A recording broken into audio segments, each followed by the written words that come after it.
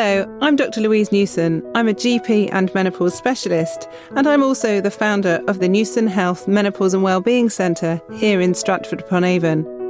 I'm also the founder of the free Balance app. Each week on my podcast, join me and my special guests where we discuss all things perimenopause and menopause. We talk about the latest research, bust myths on menopause symptoms and treatments, and often share moving and always inspirational personal stories.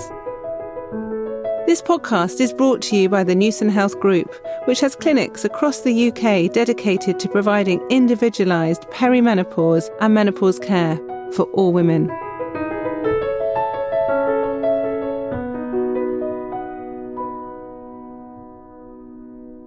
So today on the podcast, I've got an American lady with me. I've had a few people from America, and I'm sure I'll have a few more. So Jill Shimoleski is with me remotely, not actually in my house, unfortunately. And we've been having a remote friendship, if you like, for, I don't know, over a year or so. And Jill's a nurse, and she spends her life probably as frustrated as me, but as passionate as me to help as many people and empower as many people as possible. Is that fair to say, Jill?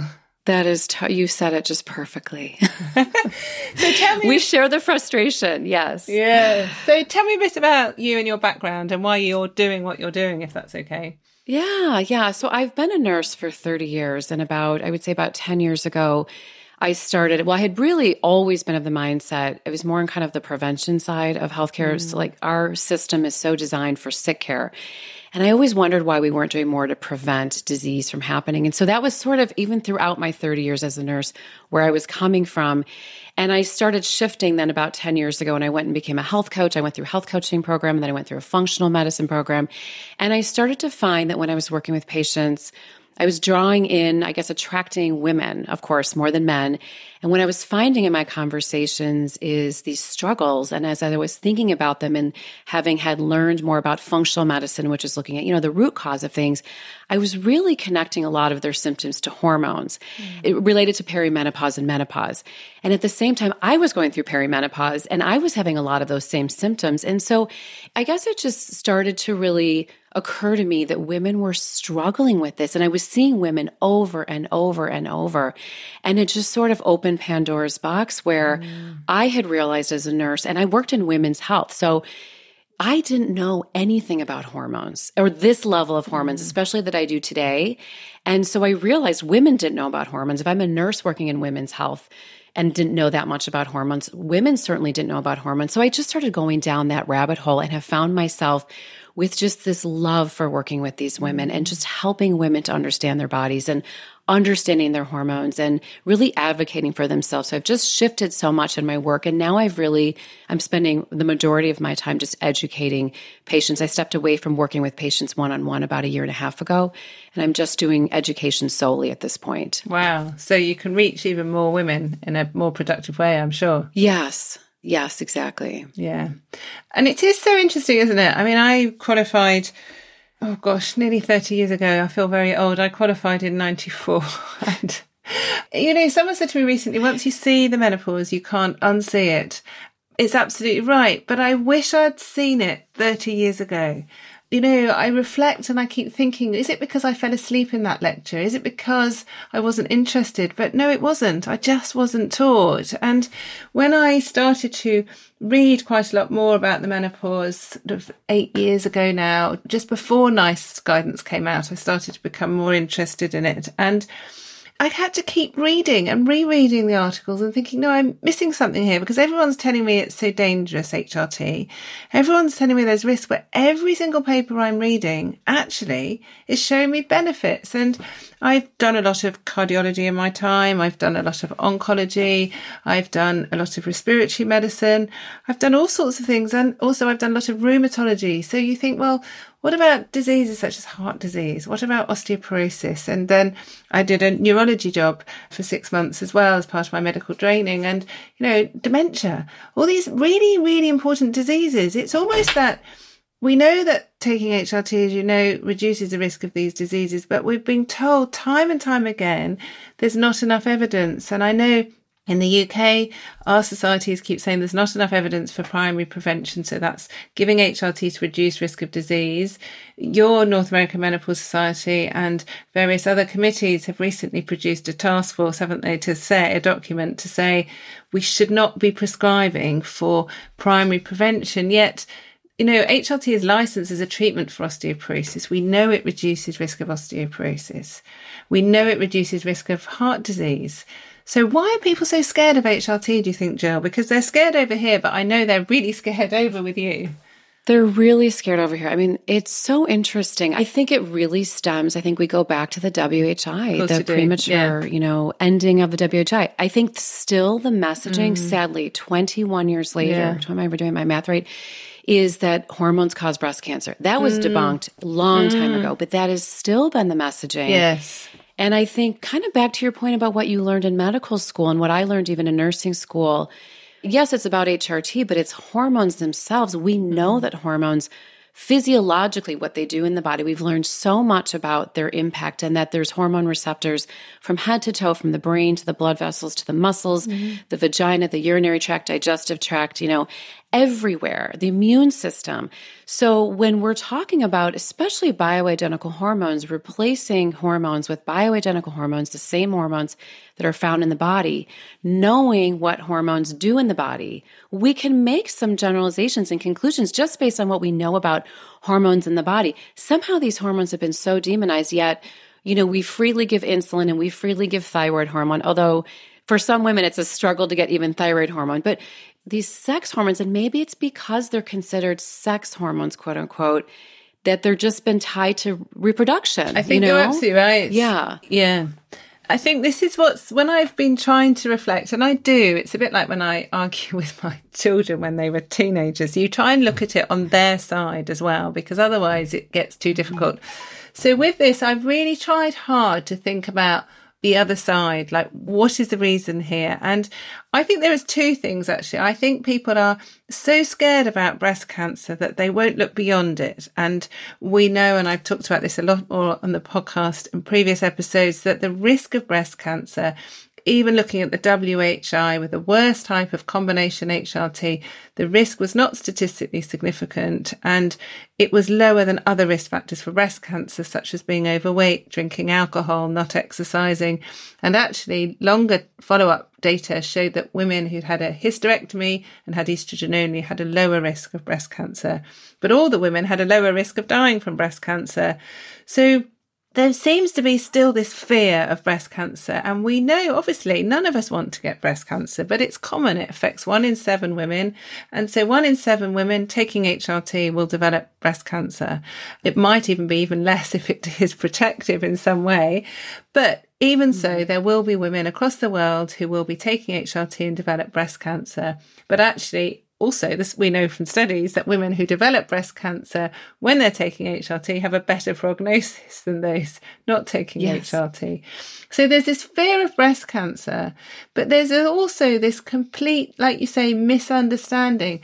And people think that sex hormones, I think because they've got the word sex in, maybe it is more of a sort of nice to have rather than a necessity. And I know you follow me on social media, and every so often, it's been quite a lot the last few days, is all you're doing is talking about HRT. Women have survived for years without HRT. Why are we having to be, taking it now? And of course, women have survived. They've existed. But you have to look at basic, I think, pathophysiology. You look at what these hormones are designed to do. They're not just designed to live in our reproductive systems. Like you say, they're designed to help our brain, our bones, our hearts, our bodies function. And this is where it's such a struggle. And I think people forget that there are benefits of HRT. And a lot of the work I'm trying to do at the minute is look at the risks of not taking HRT, because then it changes the conversation quite a lot more. And you're absolutely right. We need to be thinking about preventing diseases rather than treating diseases. None of us want to be ill. We want to be healthy. And our health systems are not able to treat the people that they have now. And certainly just looking in our country, but also in the US, the rates of incidence of obesity, of cardiovascular disease, of dementia, it is out of control.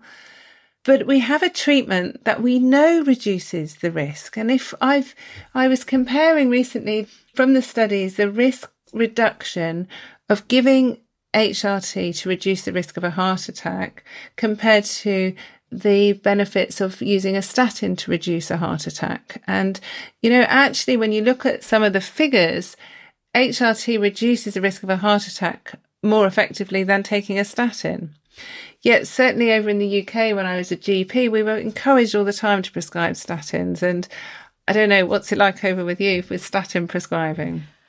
Yeah, statin prescribing is, from my perspective, it's out of control. That is sort of like the go-to for everyone. And as you know, 50% of people who have heart attacks have high cholesterol, 50% low. So to say that lowering cholesterol is the key, it's more about inflammation and other things. I think we're always looking for this one thing. Yeah, absolutely. And I think also sometimes people want to take a tablet because it's easier than taking a step back, looking at their lifestyle. If there was an exercise tablet, we'd all take it, wouldn't we, to save us having to exercise. But actually, when you do exercise, you feel so much better and you wish you did more. And it's one of those things. But I think when I look at statins, and obviously they do have a role for people that have had a heart attack, people that are high risk. But this is talking about people who haven't got heart disease, who have been picked up with the high cholesterol. There's been very few good quality studies, or I don't think any good quality studies looking at women. So we're just extrapolating men's data when we talk about this. But also, when you look at the pathways where statins work, where they affect the enzymes, it comes from obviously cholesterol, but our sex hormones actually come from cholesterol as well. And so I don't think any work's ever been done on it, but I often think, I wonder if statins are reducing our own hormones as well, because we know that a lot of people who take statins feel more tired, they get muscle and joint pains, they don't feel great. I would love to measure their hormone levels before and after. This is men and women, actually, their testosterone and their estradiol levels before and after, because I think there would be a decline. But you're right, we just don't think about hormones in the way that we should. And I think the other thing is the biggest motivation for me really is thinking about women's choice. And that's the saddest thing, is that women have not been allowed to make a decision, but they've also not been listened to. I go to lots of meetings where I hear people say, women expect to feel better with HRT and it's ridiculous. They think that their sleep's going to improve, or their muscle and joint pains, or their memory, and they're putting everything down to their hormones. And it's a very sort of patronising society, I think, we live in. And yes, anyone that's worked in women's health will have listened to some horrendous stories from women. And I am not saying that every single symptom is due to hormones. We all have bad days. We all have symptoms. When I get a headache or a migraine, I can't always blame my hormones. But if my hormones aren't right, my migraines are triggered all the time. And I know I feel awful, but listen to me as a patient, help me, talk to me, and this is what we're hearing all the time on your social media, on my social media. And just whenever we speak to women, that they're not being believed somehow. Is that the same over in America? Totally. It's not only, it's just their symptoms are dismissed or seen as unimportant, or, I think women have such great intuition anyway. We typically know when something's off in our body. We're the ones living in our body 24/7. Men too, but we're living in our body 24/7. So to see a doctor one time a year, they're not living with us day to day. So I think, our health system is not set up in a way where there is even time to have this really thoughtful discussion back and forth between patient and provider. And I think that's a huge issue that we see over here. There aren't really, menopause conversations. You only get a 15-minute conversation with your doctor as it is. Our doctors are not in the know. As you were saying, it's not for lack of maybe not wanting to know, but doctors were not trained. I think in the United States, I remember an article that came out in 2018, and it was 20% of medical schools even offer a menopause training course, and it's an elective. And this includes OBGYN, so your obstetrician and gynecologist. And most obstetricians and gynecologists, unless they've sought out additional training in this, aren't comfortable having conversations about menopause. They don't know what to do with menopausal women because, again, hormones haven't been taught. So we as patients don't know, right? Absolutely. And I think it's really hard to know where to go because although it's traditionally been gynecologists or OBGYN, why should they? Because actually what happens when we're menopausal is we don't have periods, we don't have any gynecological issues, yet we're all told we need to go and see a gynecologist. Well, the poor gynecologists are actually trained in surgery. They're trained in, when people have gynecological problems. Well, actually, just taking me as a menopausal woman, I've had a hysterectomy. I haven't got any gynae organs. I've still got my ovaries, but even so, I don't have any problems. I don't have any symptoms. So why should I see a gynecologist? And so I feel sorry for the gynecologists, actually, that they're always being pushed into menopause. But then family physicians aren't being taught. But then actually a lot of work I'm doing is about nurses and pharmacists, actually, because they, including you, but certainly over here, the nurses and pharmacists are really motivated because it's a bit like years ago, we used to do all the pill checks and contraception and asthma and diabetes and long-term conditions. And then quite rightly, the nurses then became trained and it freed us up to do other things. And it's very empowering. And I think there is something about talking to a nurse, actually. People open up a bit more.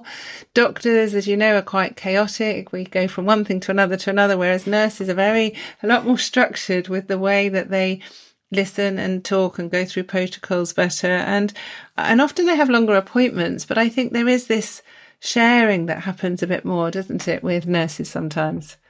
I totally think so. I mean, I think we're just caregivers. It's not that the doctors aren't, but we're really trying to just offer it's like the nature of our conversation is just this more back and forth. They probably are more relaxed with us. They feel a little bit more as we're asking questions, especially because we're taught to ask these very open-ended questions and they start to pour in their answers. And then they keep going. And, lo and behold, you realize they've really been struggling with this. So I think, having education, not only among our patients need the education as well. Like we were just talking about, sex hormones are not just about periods and pregnancy. They're about the whole body. So I think for a lot of the women here, they'll say, I'm mid-30s, late 30s, and I think something is not right in my body, but they're absolutely not connecting it back to hormones. So if they had a little bit of that know-how, that would be really helpful because they would know that this has something to do with hormones changing. If we could get the nurses on board to sort of start understanding this as well. I didn't learn this in nursing school, but this is where I think this holistic approach, getting everybody in every specialty as well, because like you said, patients are often here referred to if they're having mood issues, it's going to be the psychiatrist. Well, the psychiatrist doesn't know much about hormones. Or if they're going to the cardiologist for issues, the cardiologist doesn't know. And they're sort of being sent from doctor to doctor. So it's like we need to get everybody just on the same page, knowing that this is something that happens to women. It's not going to happen when they're 50. It starts way earlier. And I think here in the United States, that's another big, I think, myth. Women think about menopause happening at 50 or 51 or 52, and they're not expecting any changes to start happening before then. They see it as just the end of a period and that's it. And there's this whole other set of, there's a journey to get there, and there's a set of like silent physiologic changes, bone loss, blood vessel changes, cognitive changes, all of these things that they're just not made aware of. And that's stuff that I think is so important that we continue to share with our communities and just get women in the know. Yeah, it's so important because, I've mentioned before that I have quite a lot of young patients actually who are still in their teens and 20s, but the more I speak to women, there's a lot of women in their 30s and 40s who are having symptoms, but they're still having periods and they're being told they absolutely can't be related to their hormones.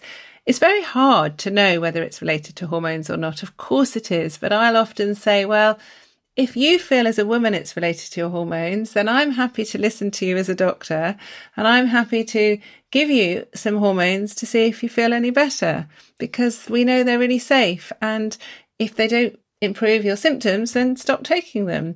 It just seems to me really weird that we can prescribe the contraceptive pill very, very easily, very quickly. And actually the contraceptive pill has synthetic hormones in them. They have more risks, and actually the risks are still very low. That's why we prescribe them a lot. But certainly over here, I don't know what it's like contraception in the US, but we're encouraged as GPs to prescribe progestogen implants, and progestogen, we used to be a depot injection, but we can still give that. And the mini pill as well, which is progesterone. Now, one of the ways these work is obviously stopping ovulation. If you stop ovulation, you're blocking your hormones. And so I really worry that we're actually giving a lot of women a chemical menopause. And there are a lot of people who are teenagers and they feel really tired. They feel really demotivated. They feel really flat. And we have a big mental health crisis, don't we? Especially post-COVID in teenagers.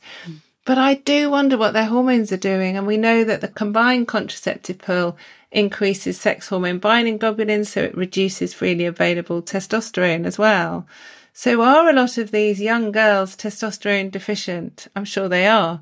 But why aren't we looking at them? I don't know whether you ever think about it, but it's something else I do think and worry about a lot. I do too. I think even definitely in the young girls. And I think that just is such a sign of what we don't know about our hormones, because if we knew what our hormones were doing, we probably wouldn't be so willy-nilly about just taking the pill. Again, there's a right time. It doesn't mean that it's not appropriate at some times, but so many women are prescribed it with zero risk benefit conversation. They don't really understand what it's doing in their body. It's really shutting down their own, hormonal production and interrupting that. And some women are on it for years, decades sometimes. And to your point, their testosterone is low. They have no progesterone and they have no idea. And then we see this again in perimenopause, this sort of, there's going to be no conversation about HRT. They're denied HRT, but they're given the contraceptive pill.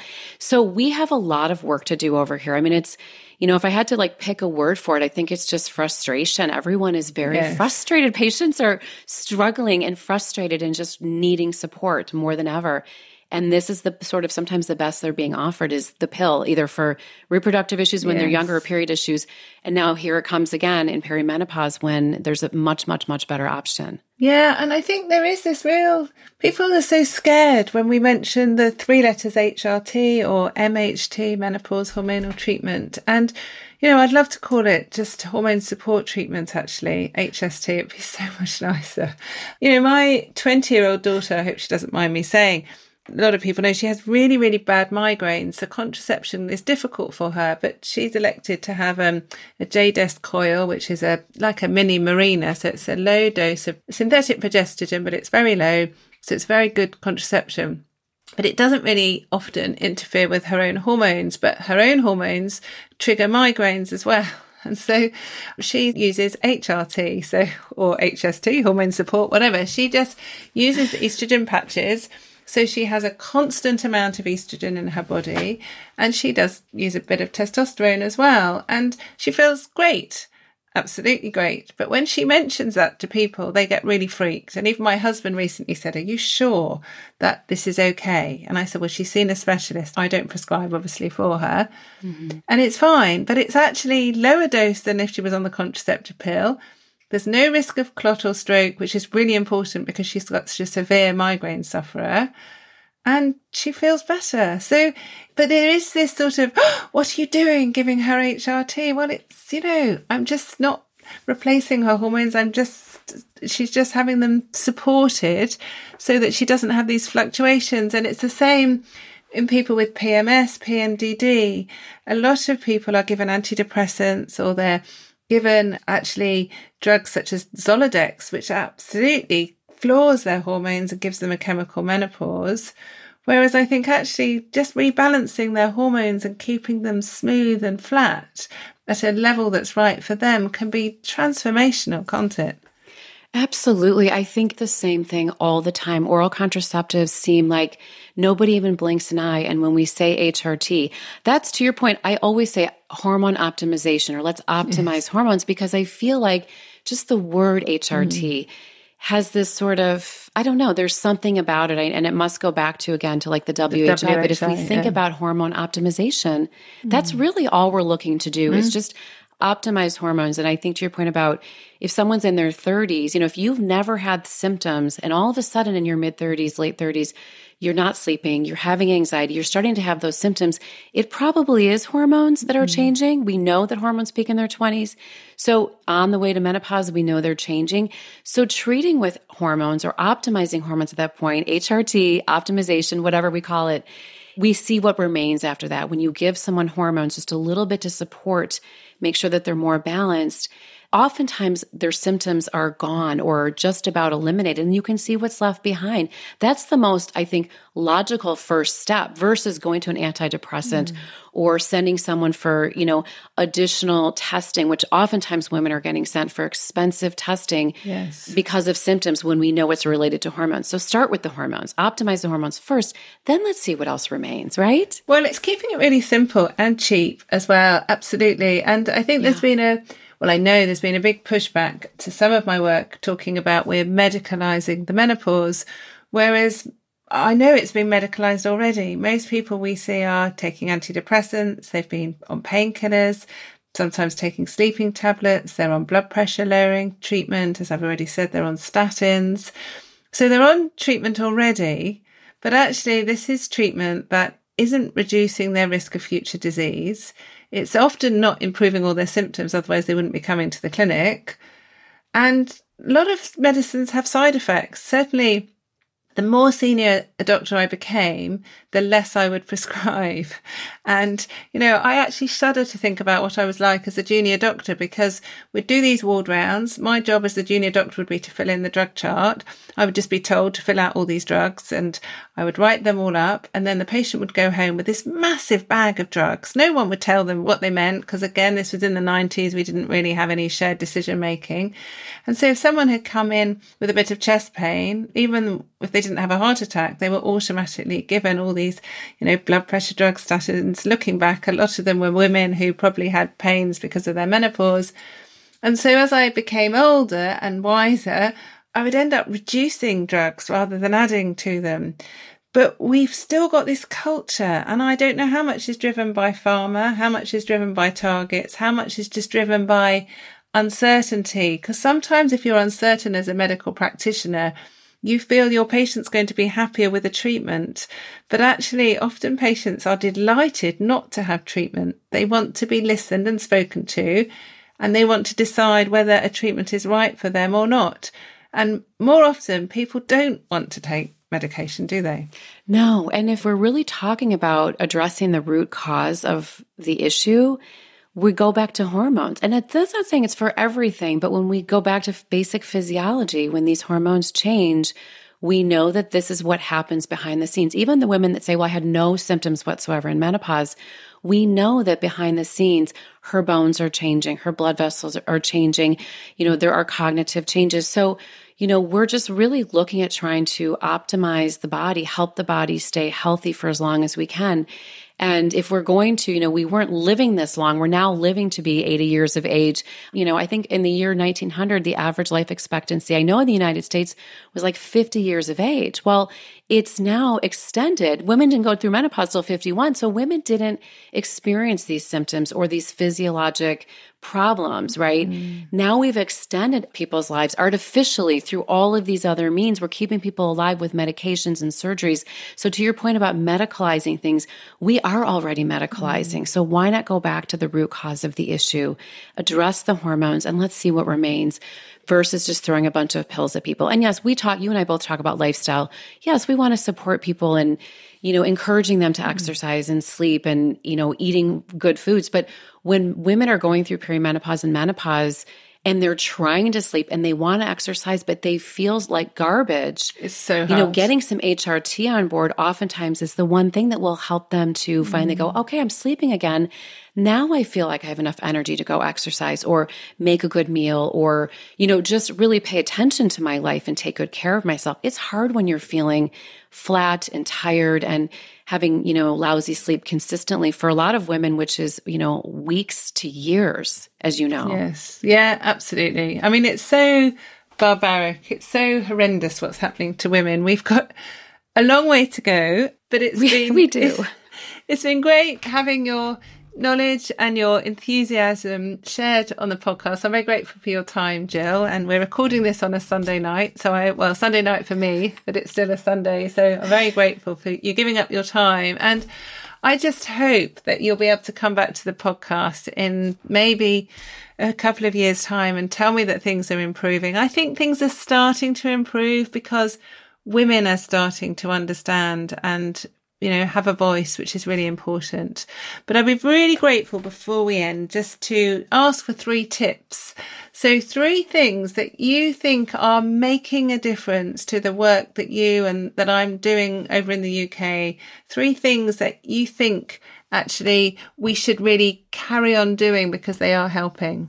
Yeah. So I think, the first thing is, I think just for women, I have to say women getting educated. I think that, and providers too, if we can get both providers and patients educated and on the same page, that's why I hope in 2 years we are having this conversation and saying things are really looking up because we have providers who are in the know and we have patients who are in the know.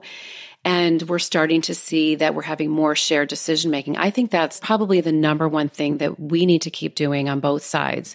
I would say, my second sort of tip is really for women is to shop for a provider early. I think women are really surprised by how early these changes are happening in their body.